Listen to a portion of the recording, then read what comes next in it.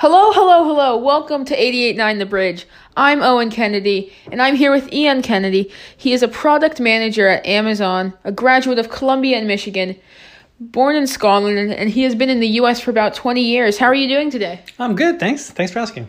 Yeah. So, first question is, why did you decide to come to America? I wanted to go to graduate school. I wanted to become a professor of history, and my younger brother had been studying in graduate school in the U.S., and I thought I would apply as well. And I got in. I was offered a fellowship, so I wouldn't have to pay, and to a very good school, Columbia University in New York City. And I wanted to do something different and exciting, and it seemed like a different, exciting thing to do. So obviously, as I said at the beginning, you're a product manager now. What made you take the switch from to product manager from a professor?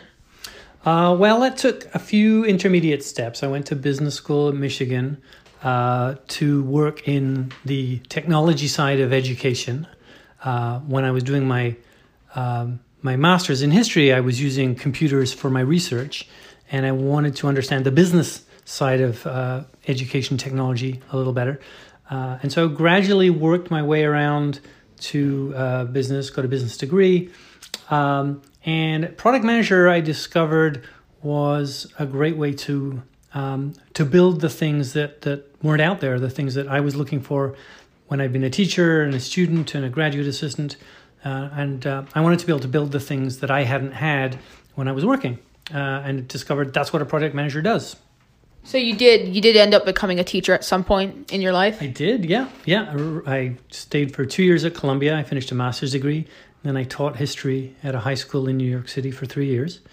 And then went to business school, as I said, to get into educational technology on the business side rather than on the teaching side. So you didn't enjoy teaching? Did you just think that the business side would be more fun and enjoyable?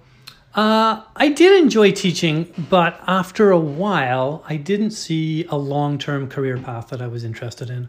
Mm-hmm. I didn't want to go into the administrative side of schools. And I felt that although the students changed every year, the change for me wasn't enough year over year. Okay. So we've obviously gone into what you did in your earlier years in America, but one question that I've been interested in is, what was the process of immigrating to America? And do you think it would be easier or harder for someone to do what you did nowadays?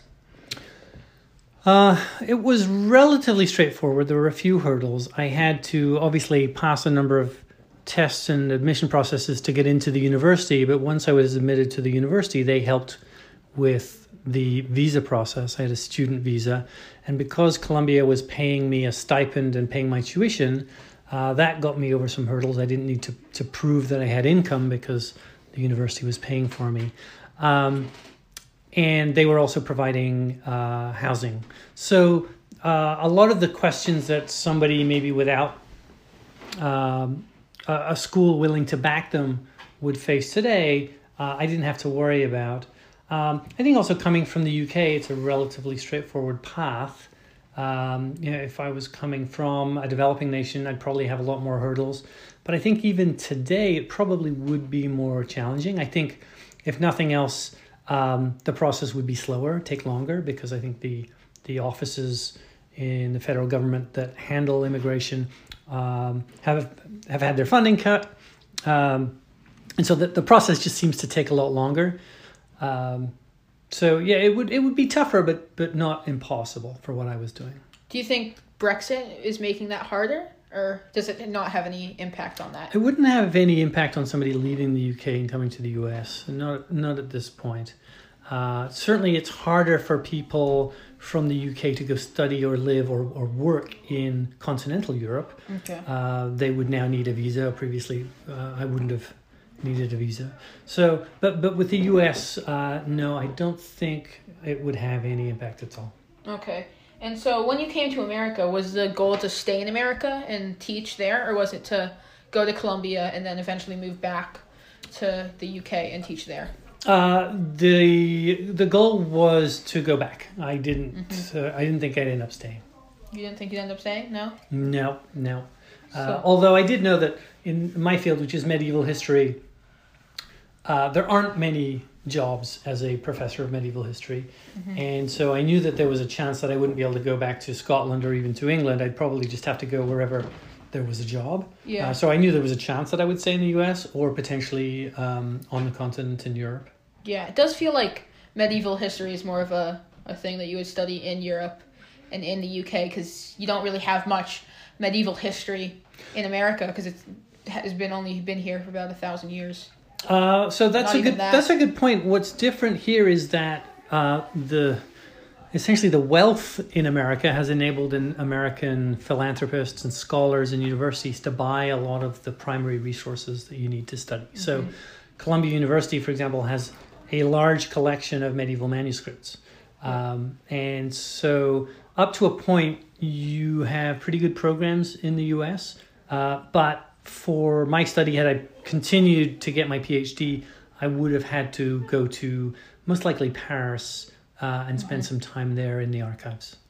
So it was Paris just because the access to archives? So I was studying the origin of the university in Paris, and so that's why specifically Paris. Okay. And so this is kind of just a shorter question. Do you miss anything about the UK? Do you wish you had gone back, or are you happy here and happy you decided to stay? I miss my friends. I miss the countryside and the outdoors in Scotland. It's kind of like starting over with yeah. friends. Yeah, for sure. Although I did make some good friends at Columbia and at Michigan. It's a good environment to meet new people when you're studying very hard and spending a lot of time with the same people. But obviously I had friends from a college that I'm still in touch with but don't see very often. But I'm glad I didn't move back. I like the fact that I have the opportunity to go back and visit every now and then. But I enjoy my work here. I enjoy my life here. Seattle's a great place to live. And so you said at the beginning that you came to Columbia, which is in New York City, and then Michigan, which is more in the central of the country. So you never really came to the West Coast. So why did you decide to move west? I came west for a job. My wife and I were tired of living in New York City. It's a hard place to live. We had young kids, and it was getting very expensive.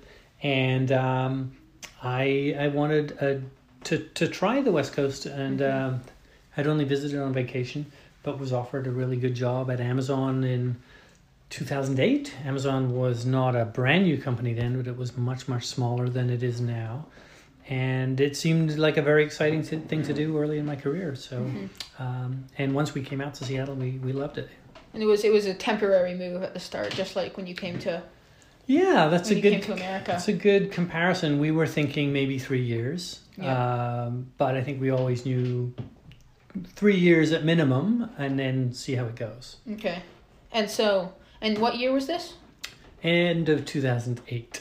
So right around the financial crisis. Yes, yeah. I was working at American Express right as the financial crisis was hitting, and a lot of my friends and peers were losing their jobs, and New York was a pretty tough place to live at that point. So I think that helped spur the move to the West Coast. Were you ever scared of losing your job? Was it like a quick, let's get out of here? Or was it like, no, I have protection? No, I was told that my job was safe. In fact, I had just been offered another job at American Express. So I knew that I had a job there. Okay.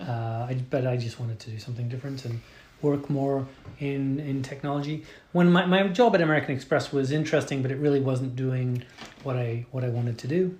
And so what you wanted to do was developing software? Yeah. And computers? Yeah. And have you found this challenging even though you're not a coder? Oh yeah, absolutely. Yeah. To be effective as a product manager in a technology firm, you need to be able to talk about the technology with the engineers, even if you don't know how to do their job. You need to understand enough about how software is built, both at a granular level in terms of writing the code, but also at a architectural level. What are the big pieces of a software product that need to be in place so that you can sell it to tens of millions or hundreds of millions of people? And so I'm always learning, and that's my favorite thing about my job, is that I'm learning new stuff every year. Would you say that you're learning code through the engineers? Or would you say if someone sat you down in front of some code, you'd be like, what is this alien language? It depends on the code and depends on the language. Yeah. I have done some coding a long time ago. And so oftentimes if you sit in front of code, especially if it's well written, because if it's well written, it's commented. So there are comments next to the chunks, at least, if not the lines, explaining what they're doing. So oftentimes it's like, I speak French and I can sit and look at Italian and Spanish and roughly figure out what's going on. Yeah. And I can do that with a piece of code, but I couldn't write it. Yeah. So you said you speak French. Was that just from school, or was it studying? When I was a purposely? young kid, when I was 4 years old, I went to a French school.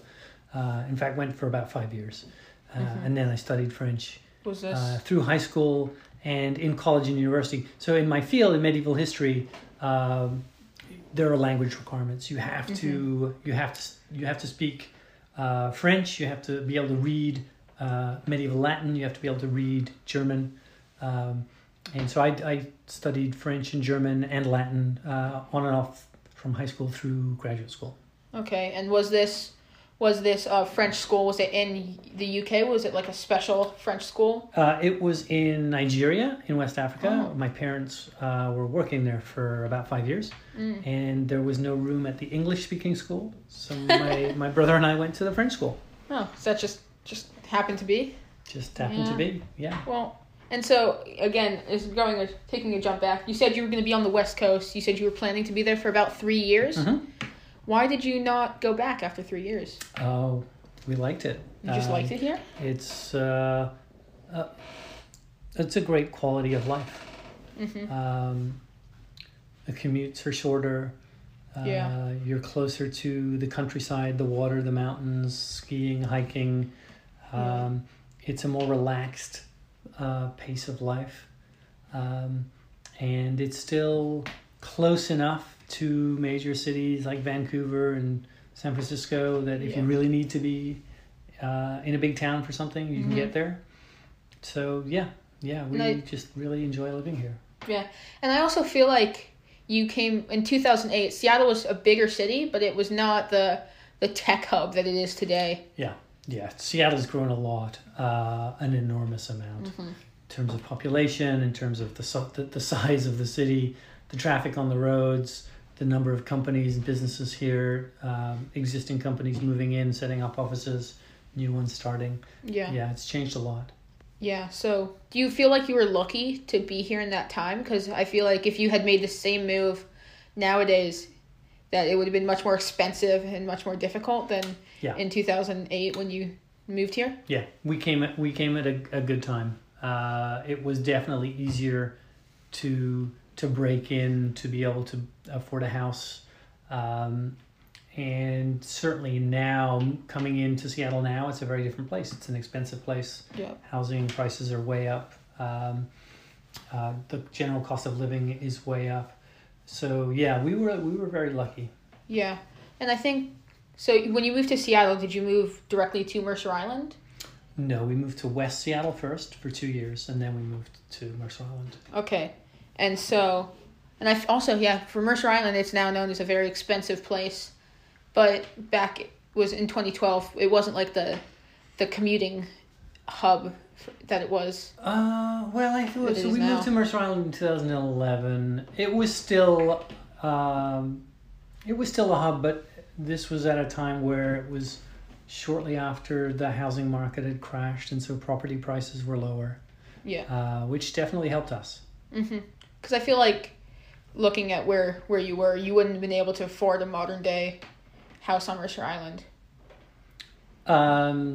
In 2011, if the housing prices were what they are now, no, probably not. Yeah. So when you're on the West Coast, it was just luck, and you got the perfect timing. Yeah. And you've just been able to stay here and enjoyed it. Definitely a lot of luck, and I think we made good decisions. Yeah. We when we first moved out, we didn't try to buy a house right away. We rented a very nice house in West Seattle and took our time to figure out where we wanted to live, and we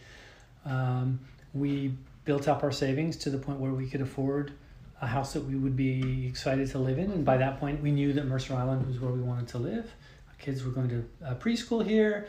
The commute was was relatively easy in both directions, to Seattle and to Redmond. And so I think there were some good decisions. We made good decisions. But timing wise, no doubt there was some luck. Yeah, and you've been in Washington for the entire time since then? We lived for 1 year back in Boston on the East Coast. So you did go back to the East Coast? We moved back to the East Coast for 1 year in 2016 to Boston, and stayed for 1 year and came right back. Just didn't like it? Liked here more? Liked here more, yeah. Yeah. So that's been Ian Kennedy, and I just want to say thank you for taking this time to talk with me. It's been really interesting to find out about your moves across the world almost. 8-hour time difference moves. Yeah. And always intending to go back, but never did. Yeah. Should probably stop moving. So thank you. Thanks for listening. I've been Owen Kennedy, and you're listening to 88.9 The Bridge.